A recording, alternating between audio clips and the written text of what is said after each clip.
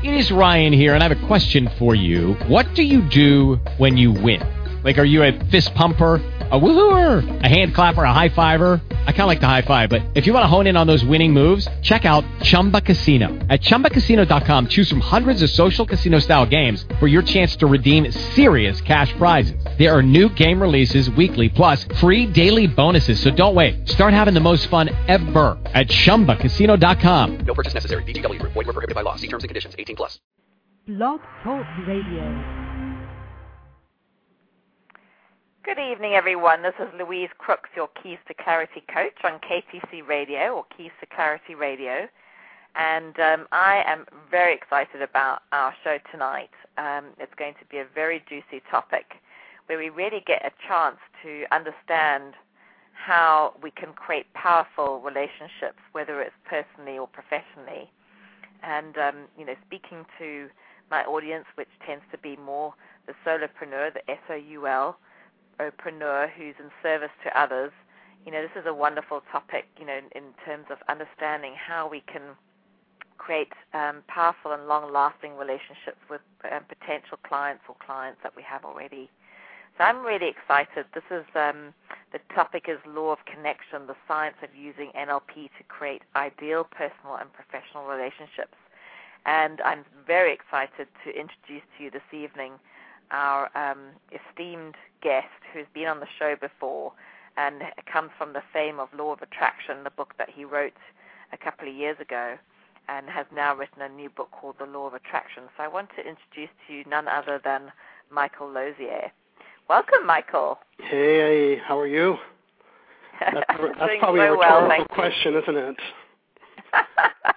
I'm doing really well, and I'm very excited that you're here this evening. And it's wonderful to have you back on the show. I don't often have guests come back a second time, but when they have such a powerful message, I'm very excited to do that. Oh, good. Well, we're so I just want to let everyone know, Michael, a little bit about your background. For those who haven't heard you speak before. So Michael Losier lives in beautiful Victoria, BC, on Canada's west coast. That's near Vancouver. And he's the author of the best-selling book, Law of Attraction, the science of attracting more of what you want and less of what you don't want, and Law of Connection, his latest book. In 2003, after delivering over 700 hours of teleclasses and hundreds of one-on-one Law of Attraction coaching sessions, Michael combined his Law of Attraction teaching experience with his knowledge of NLP, which is neuro-linguistic programming. The end result was a self-published book, Law of Attraction, which went on to sell over 250,000 copies as a self-published book. Together with his new publisher in New York, Law of Attraction is now published in 28 languages around the world. Law of Connection in 18 and growing. A copy of Michael's book is being sold every 3 minutes. Michael's teaching of Law of Attraction caught the attention of Oprah Winfrey and was subsequently interviewed 4 times on her radio show Oprah and Friends on XM Radio. Michael went on to host his own radio show on Oprah and Friends. Such a wonderful accomplishment, Michael.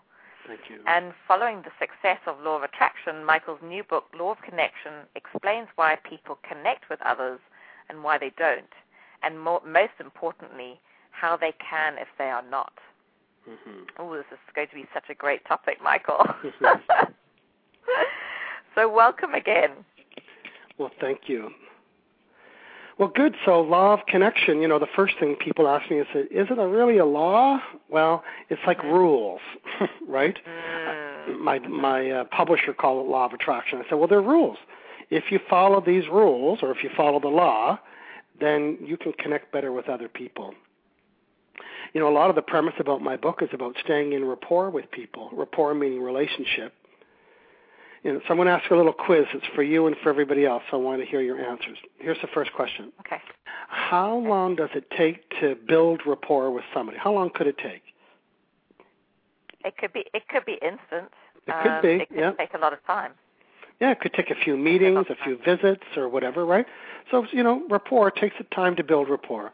And how long does it take to break it? It could be instant. Yes. And how long does it take to repair it? you might never be able to repair it. You might never be able to repair it.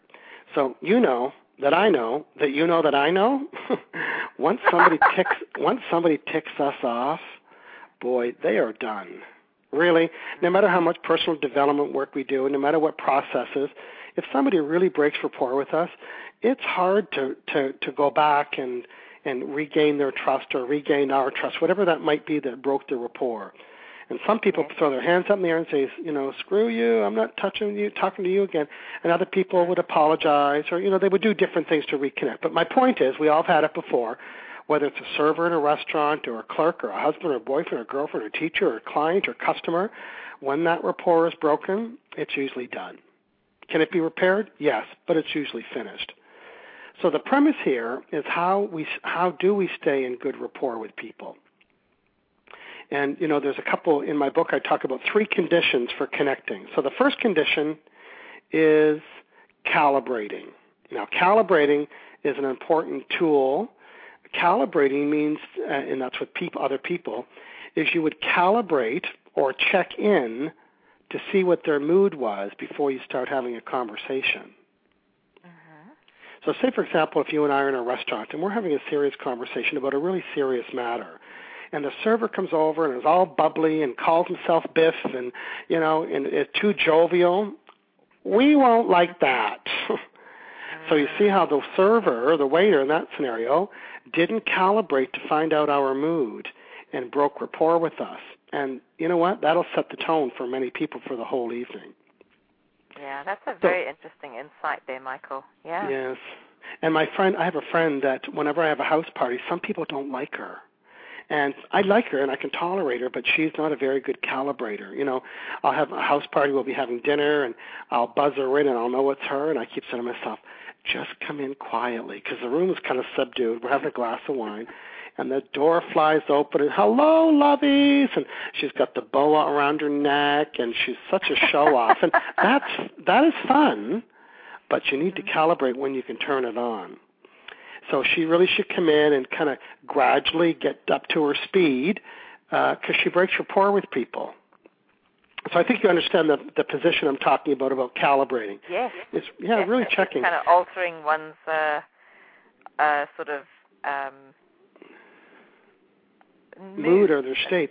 In my book I talk, and this was a true story, I talk about a couple, a husband and wife couple, and the wife gets home from work first, and she's very excited. She's got some great news to tell her husband, but she's learned to calibrate her husband because when he comes home from work, he's not in a good mood. So a good calibrator would hold off and say, this is not a good time to ask him for something, or it's not a good time to share my news, because I want him to get excited, right? So you would use calibration skills there. And calibration skills, we need to learn how to do that really well. And for most part, it's observing and shutting up. In other words, let me observe the crowd. How's the crowd doing here? Is it appropriate to have this conversation? Is it appropriate to be solemn or quiet? Is it appropriate to be really loud and boisterous? In other words, you want to match the energy of the room so you're like the others. So that's a really important step in connecting with others. And it's a great NLP technique is around calibrating. When I do different seminars, I always like to calibrate the room and find out where people are at or how they're doing, or if I'm being interviewed, like with you, or some interviews we're laughing and we're joking, and so I can't do that if the host isn't, if I calibrate it, it's not a good opportunity to do that. So that's everybody's homework, is calibrate. In other words, be quiet and check out the mood of the other person so you're matching it more closely as opposed to being opposite of their mood. That's interesting. I have a quick question for you, Michael. Is it possible in doing that you could change the mood that might have been something else if that they start to calibrate to you rather than the other way around? Well, I'm thinking about the example of a couple getting home from work, and one of them's had a bad day and one of them's had a good day. The person that had the good day would definitely not want to share their good news when their partner is, kind of not feeling good about their good news or about their day. So there is a way just to be with them for a while, and you could even check and say, I'd love to share something exciting. Is this a good time, or do you want to wait for after dinner? So you can even ask when are good times to have different kinds of conversations. Great. I know sometimes when I do a live seminar, I put out a lot of energy, and sometimes at the end of the seminars, when I really encourage people, you're going to get your book signed, do it before the seminar and on the break, because after the seminar I'm really tired, and I tend not to eat for almost the whole day, a little bit of protein but nothing else. So when I'm done my seminar, I'm a little bit done. So I have to, and people don't know that. So I kind of have to, calibrate where they're at to kind of match their thing their space and their mood all the time. So, yeah. This is really good, actually, Michael, because it's also something that we get taught in coaching training. Yes. It's about calibrating to our clients, and I'm sure that a lot of other practitioners out there, it's especially when someone comes into your practice in pain, or is sad, or is bringing something to the exchange. It's really important for us to be able to create that safe space and to calibrate to what's going on for them, and allowing that initial space to be able to do that. So this is very powerful. Especially an enthusiastic coach, right? So if you're too bubbly and too enthusiastic, that could turn people off.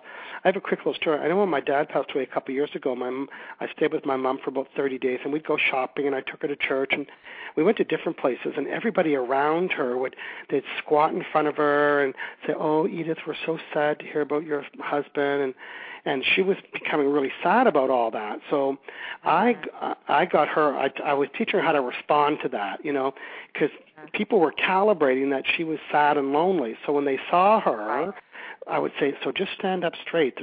And you could tell the person coming to them was squatting. You know what I mean by squatting down? They're leaning forward a little bit, as if to console her, like she's a little girl. And I said, "Don't match them. Just keep your strength and your body straight. And when they say sorry, here's your answer," is that, they had a beautiful life together. They got a great family. Cedric lived his life to the fullest, and I'm glad that, everything happened the way it did, or whatever, right? Yes. So and then people start matching her new space and her new mood. So it's that's calibrate. Really interesting, very powerful. Yes.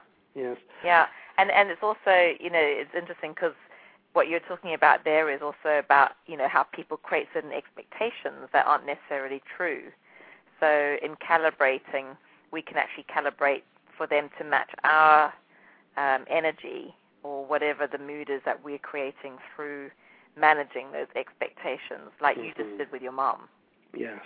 Very, very cool. Yes, and even with my dad's funeral parlor, I wanted to make it a whole different experience because we watched him pass for about 30 days, and so at the funeral parlor, my sister and I, we asked everybody to bring pictures of them with my dad, and my dad used to play Santa Claus. Yeah, they used to play Santa Claus, so a lot of people have a lot of funny pictures. So, and traditionally, where I grew up at a funeral parlor, the family's at the door and they greet people like a reception line. And then once they get through the lineup, then they're actually in the funeral parlor where the casket is. And I had taken two big flip chart easels, a trainer. I always have flip chart easels. And we taped, as people came in, my sister stood over there, and she would tape their picture to the wall. And people were laughing and giggling and making fun of themselves with my dad. And people were saying, "Well, who's that?" And everybody would gather around the two pictures. So we're receiving people that are quite sad. They're acting sad for my mother. I don't mean acting sad, but they thought that's the right state. And meanwhile, we could hear people laughing behind us. It was so ironic. People were coming in sad, and once they get past my mother and I, they'd go to the next section, and they were laughing and giggling about the pictures. And so that was an example of knowing how to really calibrate. So it's like, okay, go in sad, and then once you get past Michael, we're allowed to laugh again. So, and it was odd. Isn't that interesting, Michael, because you can really take some very powerful steps to create that calibration, which is really interesting. You really did that there. Yes, well, it was okay for my mother to experience the sadness, but it wasn't serving everybody else to create more sadness for her. Whenever we go somewhere, she's having a good day, and then she'd see somebody, and they would feel sad, and for her, and it doesn't serve people to be sad for other people.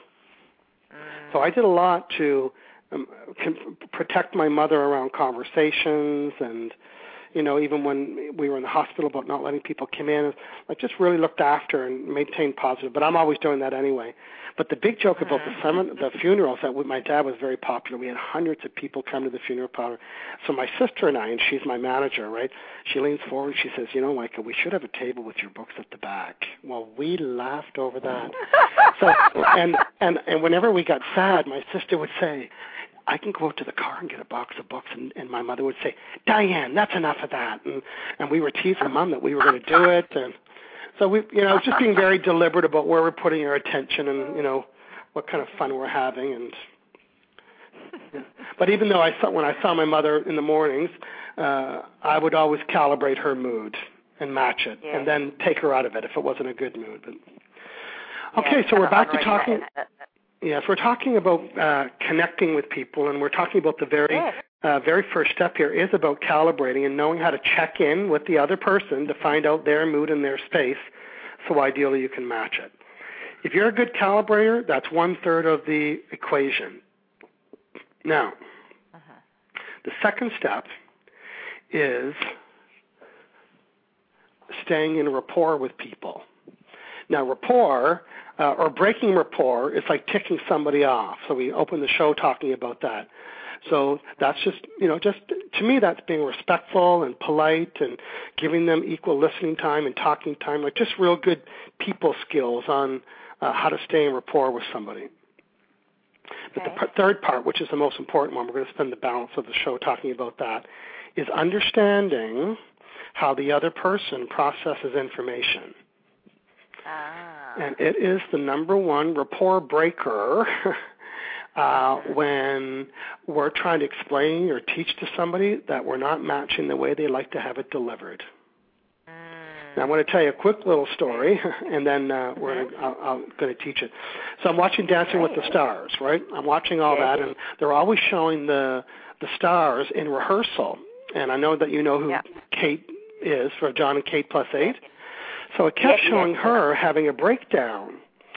But, the media did that. And why she was having a breakdown, because she told the dancer, as they were training, she said, "You're not teaching me the way I need to learn." And, of course, the media picked on her for that, saying she was being difficult. But he was going left to, like tapping his foot, and she needed to do it. She said, "I need to go left." He said, no, just listen. So it was so clear that he was auditory because he kept going, do. He was making sounds. Do, tree, two, and turn. And she says, "You have to show me." He said, "No, and he got really angry. He said, "I've been teaching people to dance for 25 years. And Kate says, "Well, not everybody she had a bang on the reason. Now, she has 8 kids. And here's the math. There are 4 communication styles, 4 ways that people like to receive information. One of them is very dominant for each of us, and it's different. It's our favorite way. And one of them is our challenge. So John and Kate plus 8, or Kate with her 8 kids. So the probability of all of those kids processing one way is 0. The probability that 2 of them are auditory, which is one style, 2 of them are visual, 2 of them are kinesthetic, and 2 of them are digital. They're thinkers. That's a new term for some people. So whether you're Kate dealing with 8 different kids, or whether you're a coach and you're dealing with different clients, whether you're a seminar leader like me and you have 1,200 people in the room, or whether you're a doctor and one-on-one, or whether you're a wife or a husband or a girlfriend or boyfriend, if you want to get excellent results from somebody else and you want to make sure your communication is nice and clear, the best way to do that is to make sure that you're talking in a way that they can resonate to, that makes sense for them or feels good for them. So here's what I'd like to do. Now, even when I was coaching one-on-one, on people's file folders in the top right-hand corner was their style. Very good. There was A for auditory, V for visual, a K for kinesthetic, and D for digital.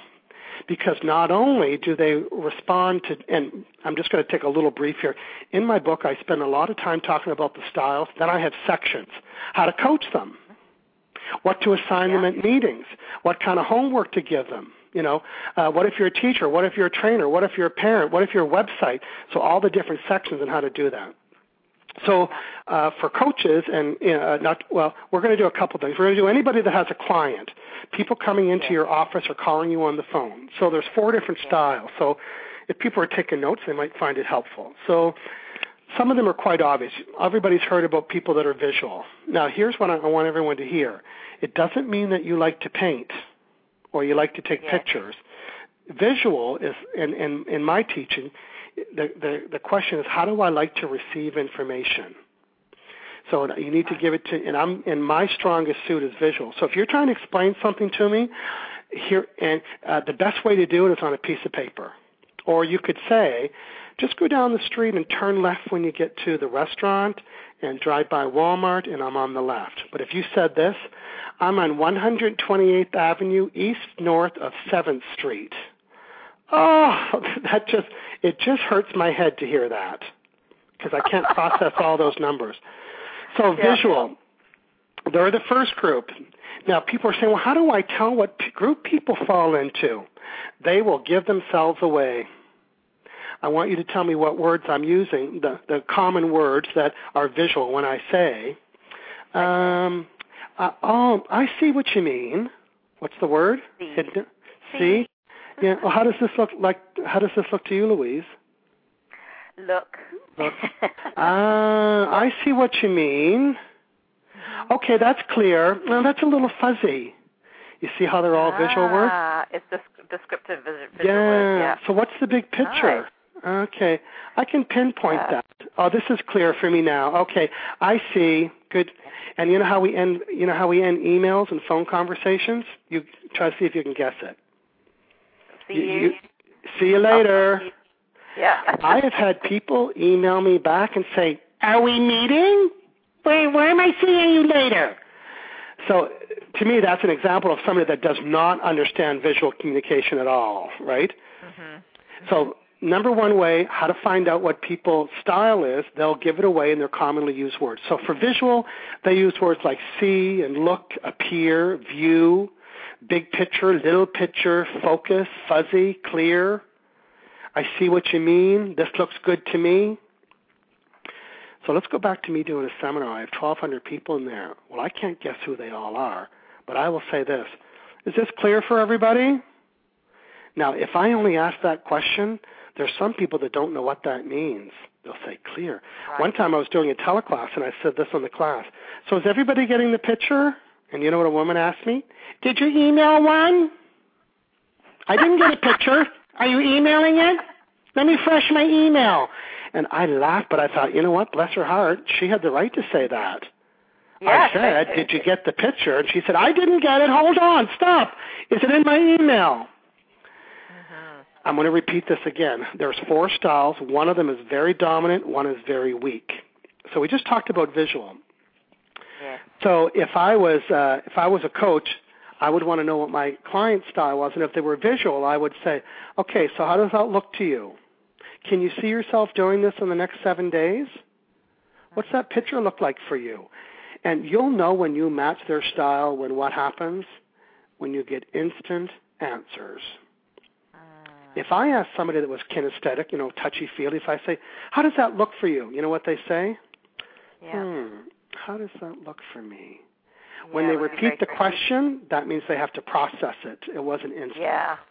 Okay. Yeah. Good. That makes so much sense, Michael. And in fact, this is making me realize right now how important this is to establish at the beginning of any relationship that we create, whether it's in business or even in our personal relationships, that we already get an instant ahead, with establishing a really powerful connection. Yes. Well, I'll tell you another little story about customers and clients. This could deal with anybody that has a customer or client. I bought a new condo. It has a built-in fireplace.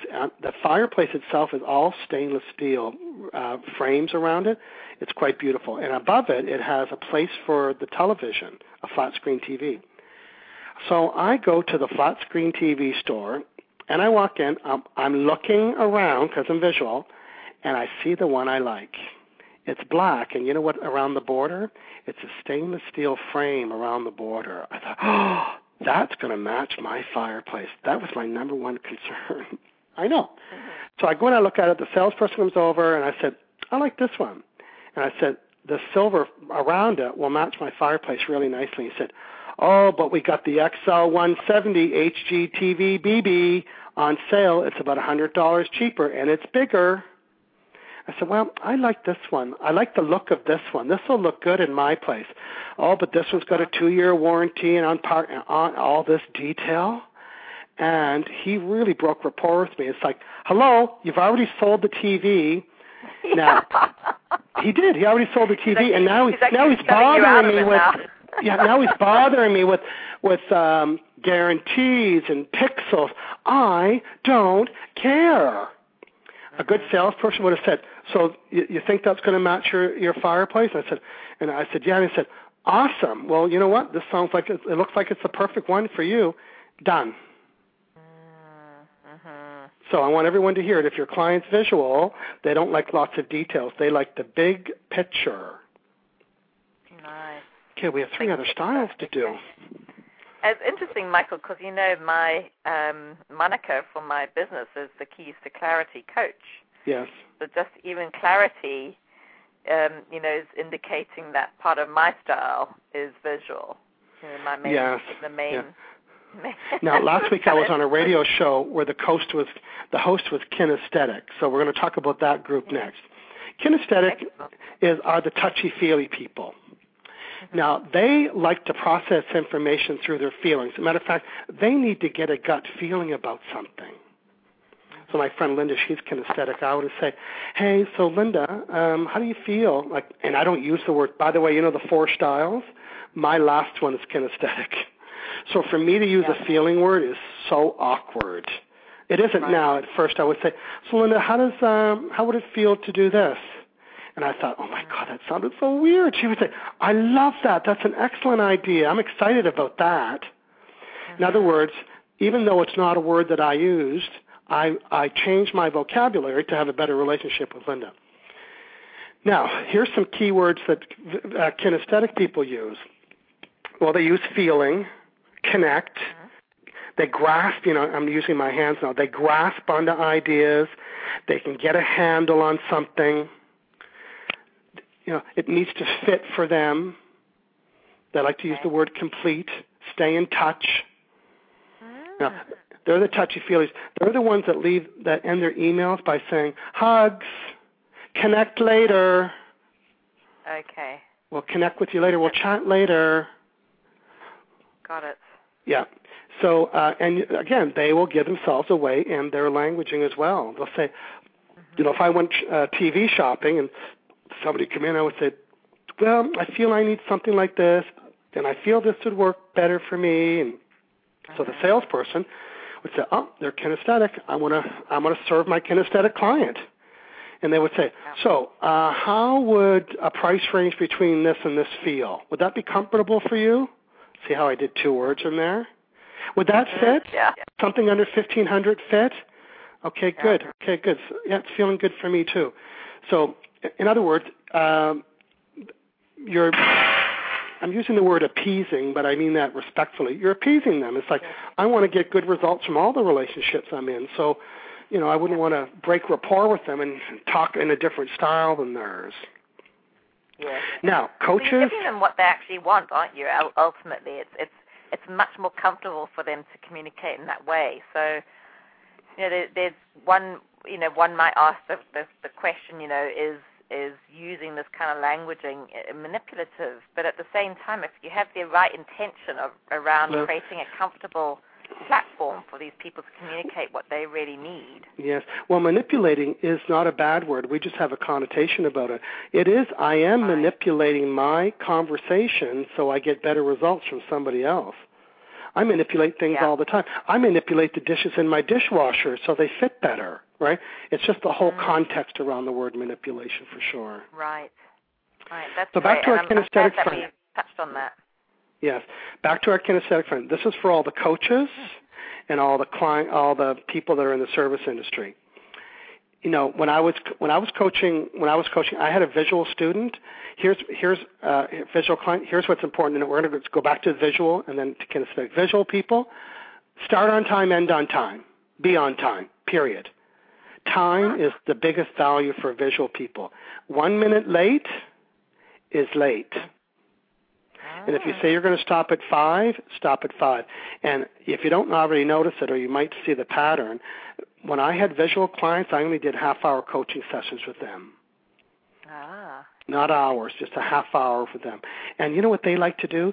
They like to talk about their status. Here's 10 things I did. Here's 5 things I'm doing. Boom, boom, boom. See you later. Thanks for the support. That's interesting. So if you have a visual client, it's much more laser, is it? It's very lazy. Much more down laser. To brass tacks. Yeah. Now let's go to the opposite spectrum and talk about kinesthetic people. They have to process the information, so you can't be laser with them. And when you want to support the kinesthetic person, you can ask them this question: how can I support you? And I'll tell you the answer before they give it. Do it with them. When I had kinesthetic clients, I would give them homework, and they wouldn't get it done. And I would say, so what would make you get it done? They said, well, if you would do it for me. So sometimes, the work I would get done with the visual client would be packed with stuff. The work I would get done with the kinesthetic client, we might only do one thing, but we would complete it together. They'd say, well, I need to work on this. And I said, well, could we do it together? I said, oh, I'd love to do it together. Because kinesthetic people, their highest value is relationships. So they like to do stuff together. They like to do it in relationship.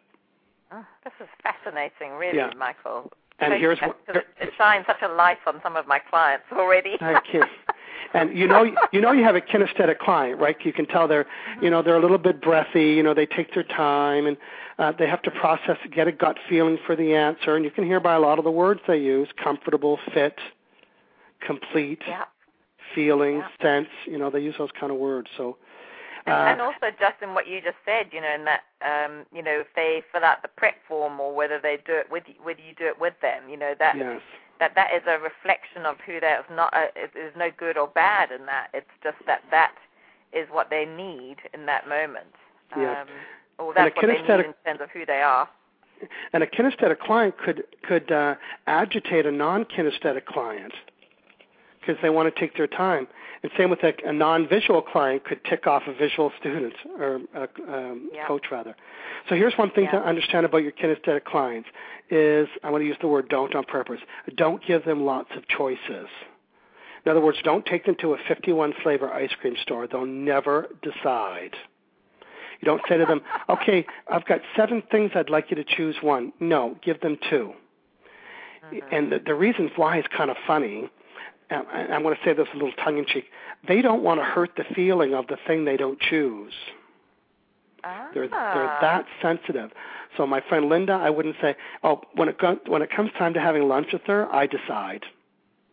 I said, hey, let's go for lunch and we'll connect. Do you want to? They love that word. Hey, do you want to connect over lunch? I love that. And I said, okay, here's the deal. I'm going to be downtown. Why don't we meet at Milestones about 2 o'clock? In other words, well, what time? I don't know. What's good for you? So sometimes you have to be very directive. And if you give them too much choices, then they get into overwhelm, which is a feeling of... I was just thinking, Michael, of 2 kinesthetic people trying to make a decision together. It takes forever. Yeah. And, in a seminar, I can tell the styles by where they sit. I'm generalizing. Yeah. The visuals sit up front, right? They process information fast. They usually answer all the questions out loud, and mostly because they're highly distracted if in the back of the room. I know who the kinesthetics are. You know why? Their chair is off to the side a little bit. It's crooked. They sometimes have a blanket and pillows and teddy bears and coffee mugs and water bottles, and they're the people I'm talking about, right? Their physical comfort's very important to them. And they also don't like when the room's crowded, so they'll go off to the side or they'll set up a little station at the back of the room. Most facilitators would be annoyed by that, but I thought, he's highly kinesthetic. He needs his space and his comfort's important to him. Okay, so we have the visual student, and now let's pretend I'm at a seminar right now, and I've just taught you 2 styles. I have visual styles and kinesthetic. But I want to check in with the group to find out how they're doing. I might say this. Okay, is everybody getting a picture so far? Does this feel okay? You see how I appease the two groups? Yes. And each group will say yes in response to me matching their style. Yeah, is everyone getting is this clear? Okay, is everybody catching on? And then nodding, yes. The visuals are saying out loud, yes. And the kinesthetics are nodding their head because they like to move. Yeah, yeah. Mm-hmm. I'm just laughing so much, Michael, because I think I'm a mixture of both of those two, you know, and it's just I see myself in what you're describing. It's so hilarious, and I can see other people in my life as well who do exactly what it is that you're doing. So it's good. Well, it's all fun. It's all fun to learn. I'm just going to recap again. There's 4 styles. Yes. One of them is very dominant, which is our friendly one. We usually like people that are like us, right?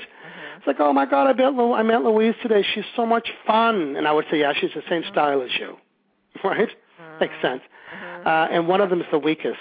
And it's the people that challenge us the most. I don't mean challenge in a bad way, but it's the one where we get a little communication challenges with them sometimes. So we need to know a lot about our weakest style. We already know a lot about our favorite style, but, you know, in other words, my kinesthetic friends, I need to speak slower with them. I can't talk so fast. I need to give them time to process an information till they get a gut feeling for something. Yeah. And I have awesome relationships with everybody because of what I know about that. Okay, style number 1, not number 1, but the first one we discussed was visual. The second style was kinesthetic. The third style are auditory people. Now, auditory meaning words and ears, right? Anything to do with sound. So here's words they like. They like the word sound. I'll put it in a sentence. How does that sound? Does it sound okay? They love the question, tell me. You know, they love to talk. So tell me. Okay. Does this ring a bell? Is this clicking? They use those, you know, they're, you know, the... sound words. Sound words. And here's an important word, is the word resonate. Now, you might say something feels good. You might say, this feels good to me. If you ask an auditory person, how does that feel? They'll eventually say, well, you know what, it resonates with me. So resonate is a feeling word for auditory. Now, resonate really means resonance, which is really a sound. So you can see how it all ties in together. Yes, absolutely. Yes. Or I hear you. I hear you. I hear what you're saying. And sometimes auditory people, they'll repeat themselves until you say, I hear you. Okay, if you're a coach and you have an auditory client, one of the challenges of auditory people, well, it's actually their gift that turns into a challenge. Their gift is they're great ideas people. Their challenge is they keep jumping ideas. They go from one idea to another project, and they can be very frustrating to coach. But I know the secret. I've had auditory clients first, and when you get on the call, they cannot wait to tell you all the new ideas and all the things that they've done around a different project. So here's what's important with your auditory client. Let them tell you everything. And give them 5 minutes just to dump all their new ideas and say, okay, well, that sounds great. And today we're focusing on this project. And they'll feel okay with that because they got to have a voice. That is so important to auditory people. They need to be heard. Wonderful. And sometimes... What a great tip, Michael. Pardon me? I said that's such a great tip that you've just shared with us. Yes, they need to be heard. It empowers them and gets them to the place of being able to move into something else when they've actually been able to download like that. Yes. Beautiful. And they're good improvers, and they love to make things better, and so they have lots of good ideas, but you need to hear them. They also like if you help them with the plan because they're so scattered, you know. And I've coached hundreds of people, and I've used this model, and I would talk to an auditory client and I said, so would it sound like a good idea? Okay, how tailored is that sentence? Would it sound like a good idea if we put a plan together for this project? They would say yes, and a plan like step by step. They'd love to have that, and that's what helps them out a lot. Wonderful. Now, for anybody that's auditory, or if your client or customer or boyfriend or girlfriend's auditory, they will often say this expression, that sounds like a good idea. Did you hear me say yes to that idea or no to that idea? I didn't hear you say anything. Well, a lot of people, if I said, hey, do you want to go to the movie? You'll say, hey, that sounds like a great idea. What would a lot of people hear in that? Yes. So then you call your friend or you show up at the door and say, hey, I'm ready for the movie. They say, what movie? Well, you said you wanted to go. I said, I didn't say I wanted to go. I just said it sounded like a good idea. And listen, they really mean that it sounded like a good idea, not to be confused with. And auditory people right now, they're red-faced, some of them, because they say, oh, my God, that gets me in trouble a lot.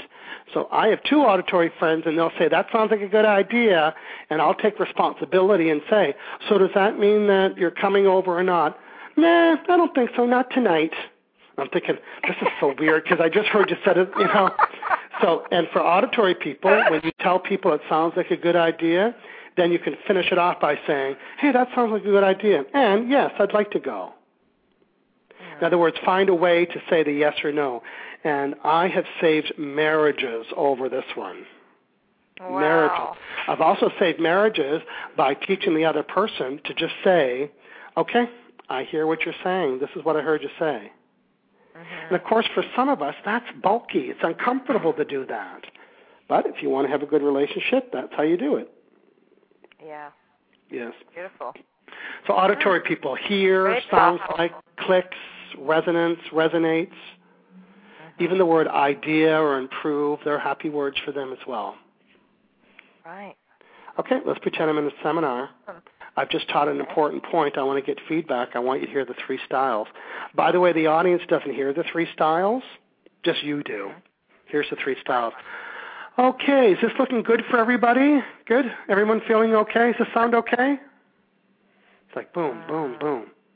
And nobody knows it but them. They hear their style, and that's all they need. Phrasing the same question, just in the way that they need to hear it. Yes. It's just matching them. It's appeasing to their style. It's being generous to, you know, it's caring about how to give them the best information possible. Right. Yeah. Definitely. That's wonderful. Good. So we've talked about visual, kinesthetic, auditory. Now some people are thinking, I've heard the styles, but the next one they didn't hear before, or in most cases most people didn't hear it. And it is the style called digital. Digital. And it's really called, it's really called auditory digital. And what that means, digital is like a clock. You know, 11, 11, 11, 12, 11, 13. Can you hear how that's very sequential?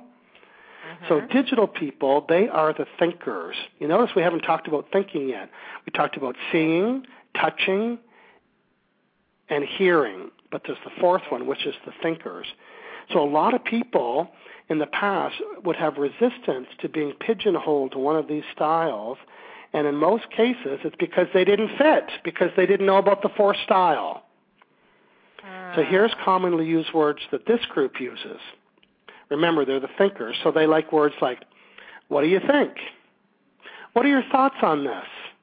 Sequence, order, function, chapters, sections, sequencing. Got it. Right. So if I'm talking to somebody, and the other thing is that they need lots of time to process information. And sometimes it'll be the next day. They'll say, you know, I've been thinking about what you asked me yesterday. And of course, I'm visual, so I want an answer now. But, you know, my sister, who works for me full-time, she's digital, and I would say, so I'd like to talk about this. And she'll say, okay, let me think about that. It's like, no, I want an answer now. But I've had to learn how to work with that. So now, in advance of our meeting, I'll word it this way. I'd like you to be thinking about A, B, and C. And then by the time we meet, she's processed all of that information and came up with some guides, like have done a really good job. But to get digital people to think on the spot is a challenge for them. That's interesting. Yes. It's interesting because I was a guest speaker on a mastermind group recently, and there was a woman there who it felt like she was in complete resistance all the time with whatever it was we were chatting about. And then I spoke to the coach who was running the mastermind group who had invited me, and we had a conversation afterwards, and I said to her, does this woman actually, is it just about her processing what we discuss and then, having an opinion about it later? And she said, totally. This woman, it feels like she's constantly in that space of not taking on or not participating in any way in the conversation, and yet a day later she's implemented everything. That's right. Now, even in my seminar, digital people don't ask questions, or they don't volunteer answers unless they're asked. And they sit at the back of the room. They observe, and they don't trust me right away, but I'll ask this, and I do it intentionally. I'd like to hear from somebody at the back of the room. What are you thinking? And then they all sit up, and they love it. They just need to be asked. And if your husband or wife is digital, you need to, not you, I'm talking to everybody, we need to learn to give them time to process it. Over dinner, you might say, hey, I'd like you to be thinking about where we can go for dinner Tuesday. And they sometimes they don't even acknowledge you just said anything. It's like, hello, did you hear me? And it's like, yeah, they're just processing it. And they'll come back the next day and say, you know what, I've been thinking about dinner. You can also say to them, I'd like you to be thinking in the next 10 minutes about where we can go for dinner, and give them that time to process the information. Nice. And I've saved marriages with that one too. Yeah. I think there might be something like that going on with my husband, because often he feels like I've already made a decision when we have a conversation, and I think he actually needs that processing. Yes. Well, I want you to get in the habit of saying, "What do you think about that? What are your thoughts? What are your thoughts about that?" Yeah. I need to manage that better. Yeah, and you'll find that he'll answer the question really fast. What do you think about that? What are your thoughts on this? Mm-hmm. And here's his most favorite. I don't know if it's him, but here's digital's most favorite expression. Well, that makes sense. And they'll nod their head. That makes sense. So they love if it makes sense. A lot of people think the word sense means feeling, but it's not. That makes sense. Huh. And one of their biggest challenges is trusting people. So you need to earn their trust, and if you break rapport with them, it's kind of hard to get back at it. But I have all styles in my life, and I have digital people in my life. And I went to Maui in January with 3 friends, and we were all different styles. Boy, did I have to pull out my workbook and trying to make a decision. I said, well, there's no, we were in Maui, so trying to plan where to go. And I knew one friend was kinesthetic, and I thought, keep him away from the decisions because we won't make any. So, kinesthetic people love the word fun. That is a high value for them. So I said to my friend Scott, I said, Scott, won't it be fun when somebody plans this whole vacation for us? I did that on purpose, and he said, you know what, that'll be fun just to experience all that. So I said, you know what, let them decide what we're going to do today. Because I knew if he got in there, he wouldn't be able to make a decision. Right? And my other friend, Greg, he was the planner. He was the digital, he had the map, and he was doing the research, and so I'd say so, and we'd have a meeting over breakfast. We call it our breakfast meeting. And I would say, Greg, I want you to present the plan today. We had lots of fun with all that. And, of course, I'm visual, and I needed to see stuff. But some people want to do stuff slower, and some people want to do stuff faster, and some people want to talk, and some people want to listen to music. And, there's just all those dynamics involved. Now, let's go over, pretend we're coaches again. We got 4 styles. I want to tell you the 4 styles. Visual people, they liked quick, efficient, on-time meetings, start on time, end on time. They will likely just want to tell you their status because they're visionaries already. They don't really need help putting a vision together. What they like to do, and I have a guy that I meet every Friday for lunch, and that's what I do. I go prepared with my list. We love a list. Here's the 21 things I worked on this week. Here's 5 things that I'm working on in the future. Let's have lunch. And sometimes he says, that's all you need me for. I said, yeah, that's all I need you for. So that's how you coach somebody visual. Somebody auditory, your challenge will be to keep them on track. So planning with them is important, but also giving them the time at the beginning of the conversation just to get out their new ideas. They're going to want to chat and talk about that.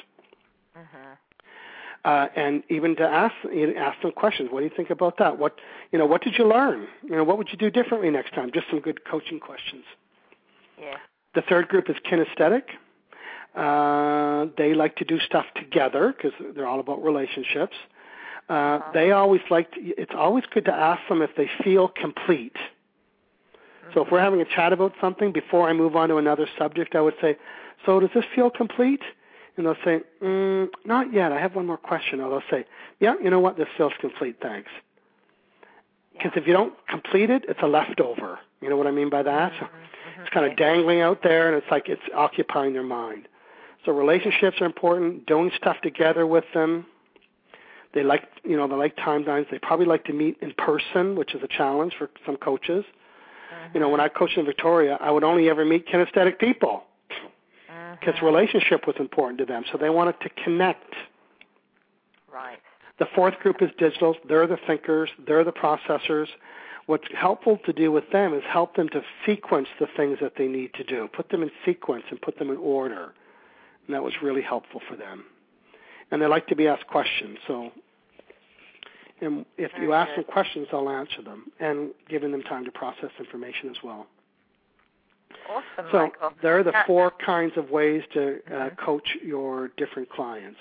So on my website... It's powerful even with someone who's a practitioner of some kind, not necessarily a coach, but to have that understanding of how you're communicating with your clients so you get the best results with whatever it is that you're doing. They're just so invested in what you're doing with them in that moment. Yes. Yeah. Yes. On my website, which is lawofconnectionbook.com, there is the online assessment there to find out your own style. You can do that for free and learn more about your style and the style of other people. Now, somebody like you that's been married for a while, you probably have a sense or kind of an idea of your partner's style, but now I want you to put it into practice. Start using the word think and style. Yeah. You've just raised my awareness. I knew about these styles before, but you just put it in a very different perspective for me. So it's really great, Michael. Yeah. Well, it's like law of attraction. When I wrote law, it's one thing to know about it, but what do you do with it? You have to apply it. Yeah. Same with this. It's one thing to know about it, but it's not good if you're not going to apply it. So, that's why I call myself the how-to guy.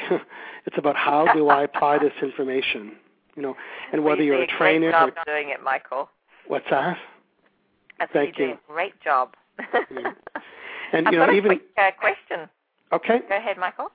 Well, I was saying even parents with kids, trying to get your kid to clean up the room, you could say something like this, for visual students, you could say, so can you see getting your room done in about 20 minutes? Because I love time. Can you see you doing that? Mm-hmm. So a parent would learn how to language the question to their different children with different styles. Yeah. Okay, you said you had a question? Very powerful. Yeah, there's a question in the chat room. The person says, do the NLP categories hold true in other cultures? I know in Asia, even when they say yes, it doesn't mean that they agree, just that they acknowledge what you said. Yes. Well, yes isn't part of a style, but my book, for example, is published in 18 languages. It's like law of attraction. The words don't, not, and no are convertible to any, or translatable to every subject. And the same with this, regardless, there's the styles. And so, I go to different countries. I teach the same work. It's always the same. Everybody gives themselves away by using a common group of words. Some people are balanced, and you're thinking, wow, they're using visual and auditory words. And sometimes the more balanced the other person is, the easier they are to communicate to. Yeah, that's interesting. Yeah. Yeah, I think I have a few of these styles going on. Yeah, well, you'll know when you do the assessment. You'll say, yes, okay, I'm looking forward to it. Yeah. Now, I've heard you say looking forward a number of times, so my indicator that's probably a high one for you. Yeah. It's funny when I travel a lot and people say, oh, are you excited? Which is a kinesthetic word. Are you excited about going to Italy? And the truth is, I'm not really excited, but I'm looking forward to it. But that's my way of saying I'm excited. Well, people say, aren't you excited? I said, well, I'm looking forward to going. Well, what does that mean? But to a visual person, it means I'm excited about it without using the feeling word. Yeah, interesting. That's I remember I had a coach once who was very kinesthetic, and remember I said fun was a high value? So my coach would say, okay, so what are we going to play with today? Where are we going to have fun? It's like, No. We're not playing or having fun. We're going to be laser-like and get lots of work done. But that's because I'm kinesthetic last. So to say, let's have fun with this, it's like, oh, brother, no, let's get to work. So we have to be very sensitive to, this is calibrating again, right? What is the words I'm using, and is it matching the words that my client likes to hear? Right. Yeah. That makes I go to the gym 4 times a week, and I've been going with my trainer for 2 years, so I'm often giving him little tips about something. I'll overhear a conversation about him and his girlfriend or a challenge he's having. I say, well, and I told his girlfriend, because she works in the gym too, I said, because I hear them talking about stuff, and he gets flustered because she wants information from him right away. And I said, her name's Shelley. I said, Shelley, I want you to try this. I want you to say to Nick, can you be thinking about this? And so he's doing something. She says, Nick, can you be thinking about this? He'll say, yeah. And she never even get a response in the past. So she's winking at me, right? But what she doesn't know, I've also taught him how to speak to her because she's visual, right? And he wanted to go down and wanted to go somewhere to some competition. And he didn't know how to ask her. And I said, ask her if she can see herself going with you. Can you see yourself coming to L.A. with me? And she would say, no, I don't really see myself doing that. Or, yeah, I see myself doing that. So she doesn't know that I'm coaching him on the side. And he doesn't know that I'm coaching her. So I think one night they might have a little chat and I'll get busted. But I'm helping their relationship. That's important. And even on my website. Go ahead. What's that, Michael? Well, even on websites, if the website's too kinesthetic, I was on a radio show last week, and the host was so kinesthetic. Oh, she kept using words like, well, and the universal power, and I thought, oh, brother. So remember, if it's turning me off, it's turning other people off too. So too much kinesthetics, too much. Too much visuals, too much. Too much auditories, too much. So the words on your website need to engage, the questions need to engage all the styles and so on. And in my book, there's a chapter on that too, how to appease all the groups on your website. Very good. You said there's a question in the room?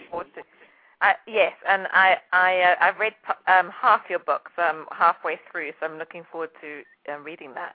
But one of the questions was discussing the combinations of the different styles. So he says he guessed one's most dominant under pressure, though.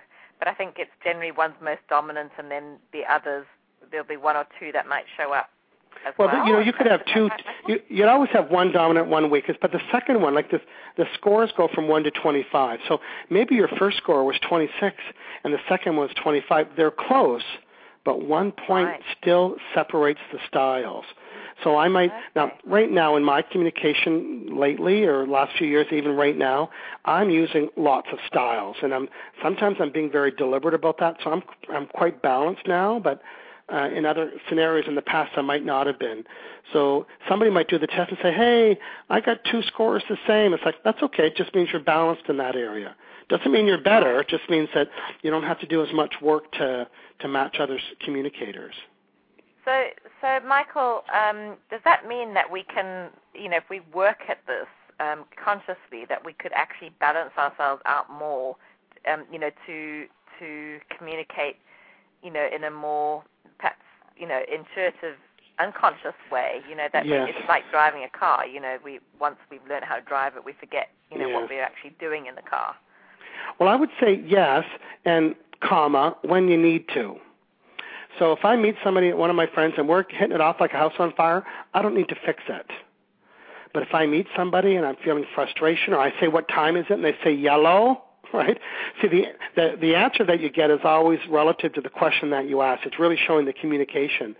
So if my communication isn't going well, or it's somebody I'm meeting for the first time, then I want to turn on my sensors a little bit and thinking, this isn't going very well. I better pay attention. But I've learned how to do that a little bit quicker now. So even when I meet somebody for the first time, I'll listen to them and thinking, I have fun with it too. I can watch TV, with the exception of a Barack Obama and so on. His stuff is written for him. So normally, if somebody's ad-libbing speech, they'll give themselves away. But when it's written for them, you can't really tell because sometimes it's not their words. But you can watch somebody on TV and play the game. I used to do I used to teach this seminar before Law of Attraction, and there was a place called Business Victoria, and I'd bring a television show, and we'd watch The View or something, or Price is Right, or just something, and people because I really wanted people to get used to hearing the words, and I would say, so what style do you think Bob Barker is? And we'd listen for a bit, and they'd say, wow, we use lots of feeling words. Well, he must be kinesthetic. In other words, it's part of practicing. Here's new information. Now I need to keep it in my consciousness and practice and learn how to use it better. But the best place to start is with your mate and your kids. And everybody can do that tonight. It's going to be so much fun. Yeah. I'm going to have a lot of fun with this. Yeah. So, Michael, I want to just give you the opportunity to share anything that might be coming up, or if there's anything. I know we talked about giving away a book on the show, which would be wonderful. Yes, if you want to have the book Law of Connection, if you want to make arrangements, we can draw one of those books. Beautiful. And anybody that's on... go ahead. Mm-hmm. I was going to say, if anyone out there who would like to have the opportunity to have a book sent to you by Michael, and I'm sure that you would autograph it as well. Yeah, I can mail it from here, yeah. Awesome. Just to email Louise at keystoClarity.com, and in the header put Law of Connection, and I'll know that you sent in a request for that book, and I'll do a draw for the lucky person who gets that from Michael. So thank you so much, Michael, for that. Good. Appreciate that. And I'm just going to repeat the sequence of events for the digitals and kinesthetics. So just a reminder, send an email to Louise at Clarity. Keys to Clarity. Yeah, Keys to Clarity, and in the subject write Law of Connection. 2 things, and ideally you would do it soon, and then from there you'll draw a random prize. We'll get a mailing address. I'll sign the book and we'll mail it. But I do want to talk about relationships. I've just created this new free thing. I've taken a live seminar on Law of Attraction that I filmed in Vancouver. I broke it into 5 mini videos. So now it's a 5-session virtual series, and I designed a workbook to go with it. I've broken down the 1-hour video into 5 segments, and on the screen we type in the text and the learning, plus you use the workbook. And it's called How to Attract Your Ideal Relationship at Home and at Work Using Law of Attraction. And you get a free, it's 5 videos, and you get one every 3 days. So in other words, there's homework in between each step. I could give you the 1-hour video and get you to watch it, but you wouldn't retain anything. So it's broken down, with the workbook, with homework, and it lasts a 5-week period. It's free. Wonderful. Yeah, so where would they find that, Michael? Well, they can go to my website, which is lawofattractionbook.com. I'll say it again, lawofattractionbook.com, or my fan page on Facebook. Now, that's a really valuable resource. I do videos and audios and interviews, and all the Oprah interviews I do, we put them out there. So, fantastic. Just type in fan page, Michael Losier, Losier, and add yourself and be a recipient of all this great stuff. The truth is, I don't have anything for sale. I don't sell anything. Yeah. Well, that is great, and what a wonderful resource for everyone to connect with and experience. So thank you. That's wonderful. Well, thanks so much, Michael. I really appreciate your being here this evening. You're welcome. And it's been such a pleasure having you back on the show. You're a mine of information, and really wonderful information we can apply pretty instantly. And I encourage everyone out there to go to the lawofconnectionbook.com to go and do the assessment. I think that'll be a lot of fun, and I would love to hear your comments. If you just comment on my Facebook fan page as well, which is Keys to Clarity, comment and let me know what your assessments came out like. That would be great. Or you can do it on the profile page of this show. Yeah. There's a little comment box there too. Yes. Fun. Yeah, and a good question is, what did you learn? In other words, what did I learn about my style, and what am I going to do differently? Yes, that's great. What did I learn, and what am I going to do differently? Yeah. Yeah. Well, I had a delightful time again. Thank you, Michael. And any last nugget that you'd like to share before we finish, or would you say that question is it? I would say that communication is the response you get. So just pay attention to the responses you get, and that's a sign of your communication. So is it good? Or are people telling you a color when you ask them what time it is? And like all those other little models. So, whatever you're getting for feedback is matching the input that you gave it. Right. Okay, great. Well, thanks so much, Michael, again. And you're welcome. I look forward to connecting with you again in the future. And good luck with all your projects and things that you're doing. I know that they're all really awesome, and I'm looking forward to hearing more. Thank you. Okay, thank you. All right. Good night, everyone. Have Bye-bye. a great week. Don't forget that you can email us. Email me at Louise@keys2clarity and put Law of Connection in the title to go in for the draw for this evening to get a signed copy of Michael's wonderful new book, which will really give you a lot more insight into what he's been talking about tonight.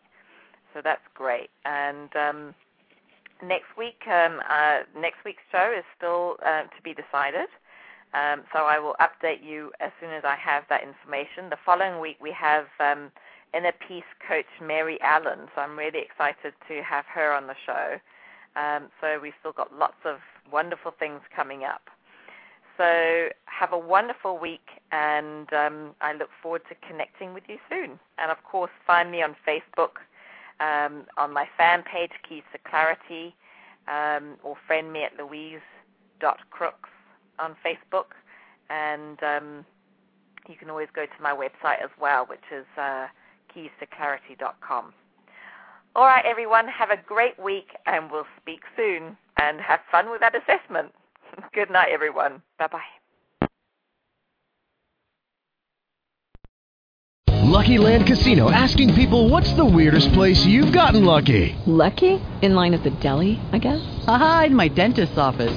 More than once, actually. Do I have to say? Yes, you do. In the car before my kids' PTA meeting. Really? Yes. Excuse me, what's the weirdest place you've gotten lucky? I never win and tell. Well, there you have it. You can get lucky anywhere, playing at LuckyLandSlots.com. Play for free right now. Are you feeling lucky? No purchase necessary. Void where prohibited by law. 18+. Terms and conditions apply. See website for details.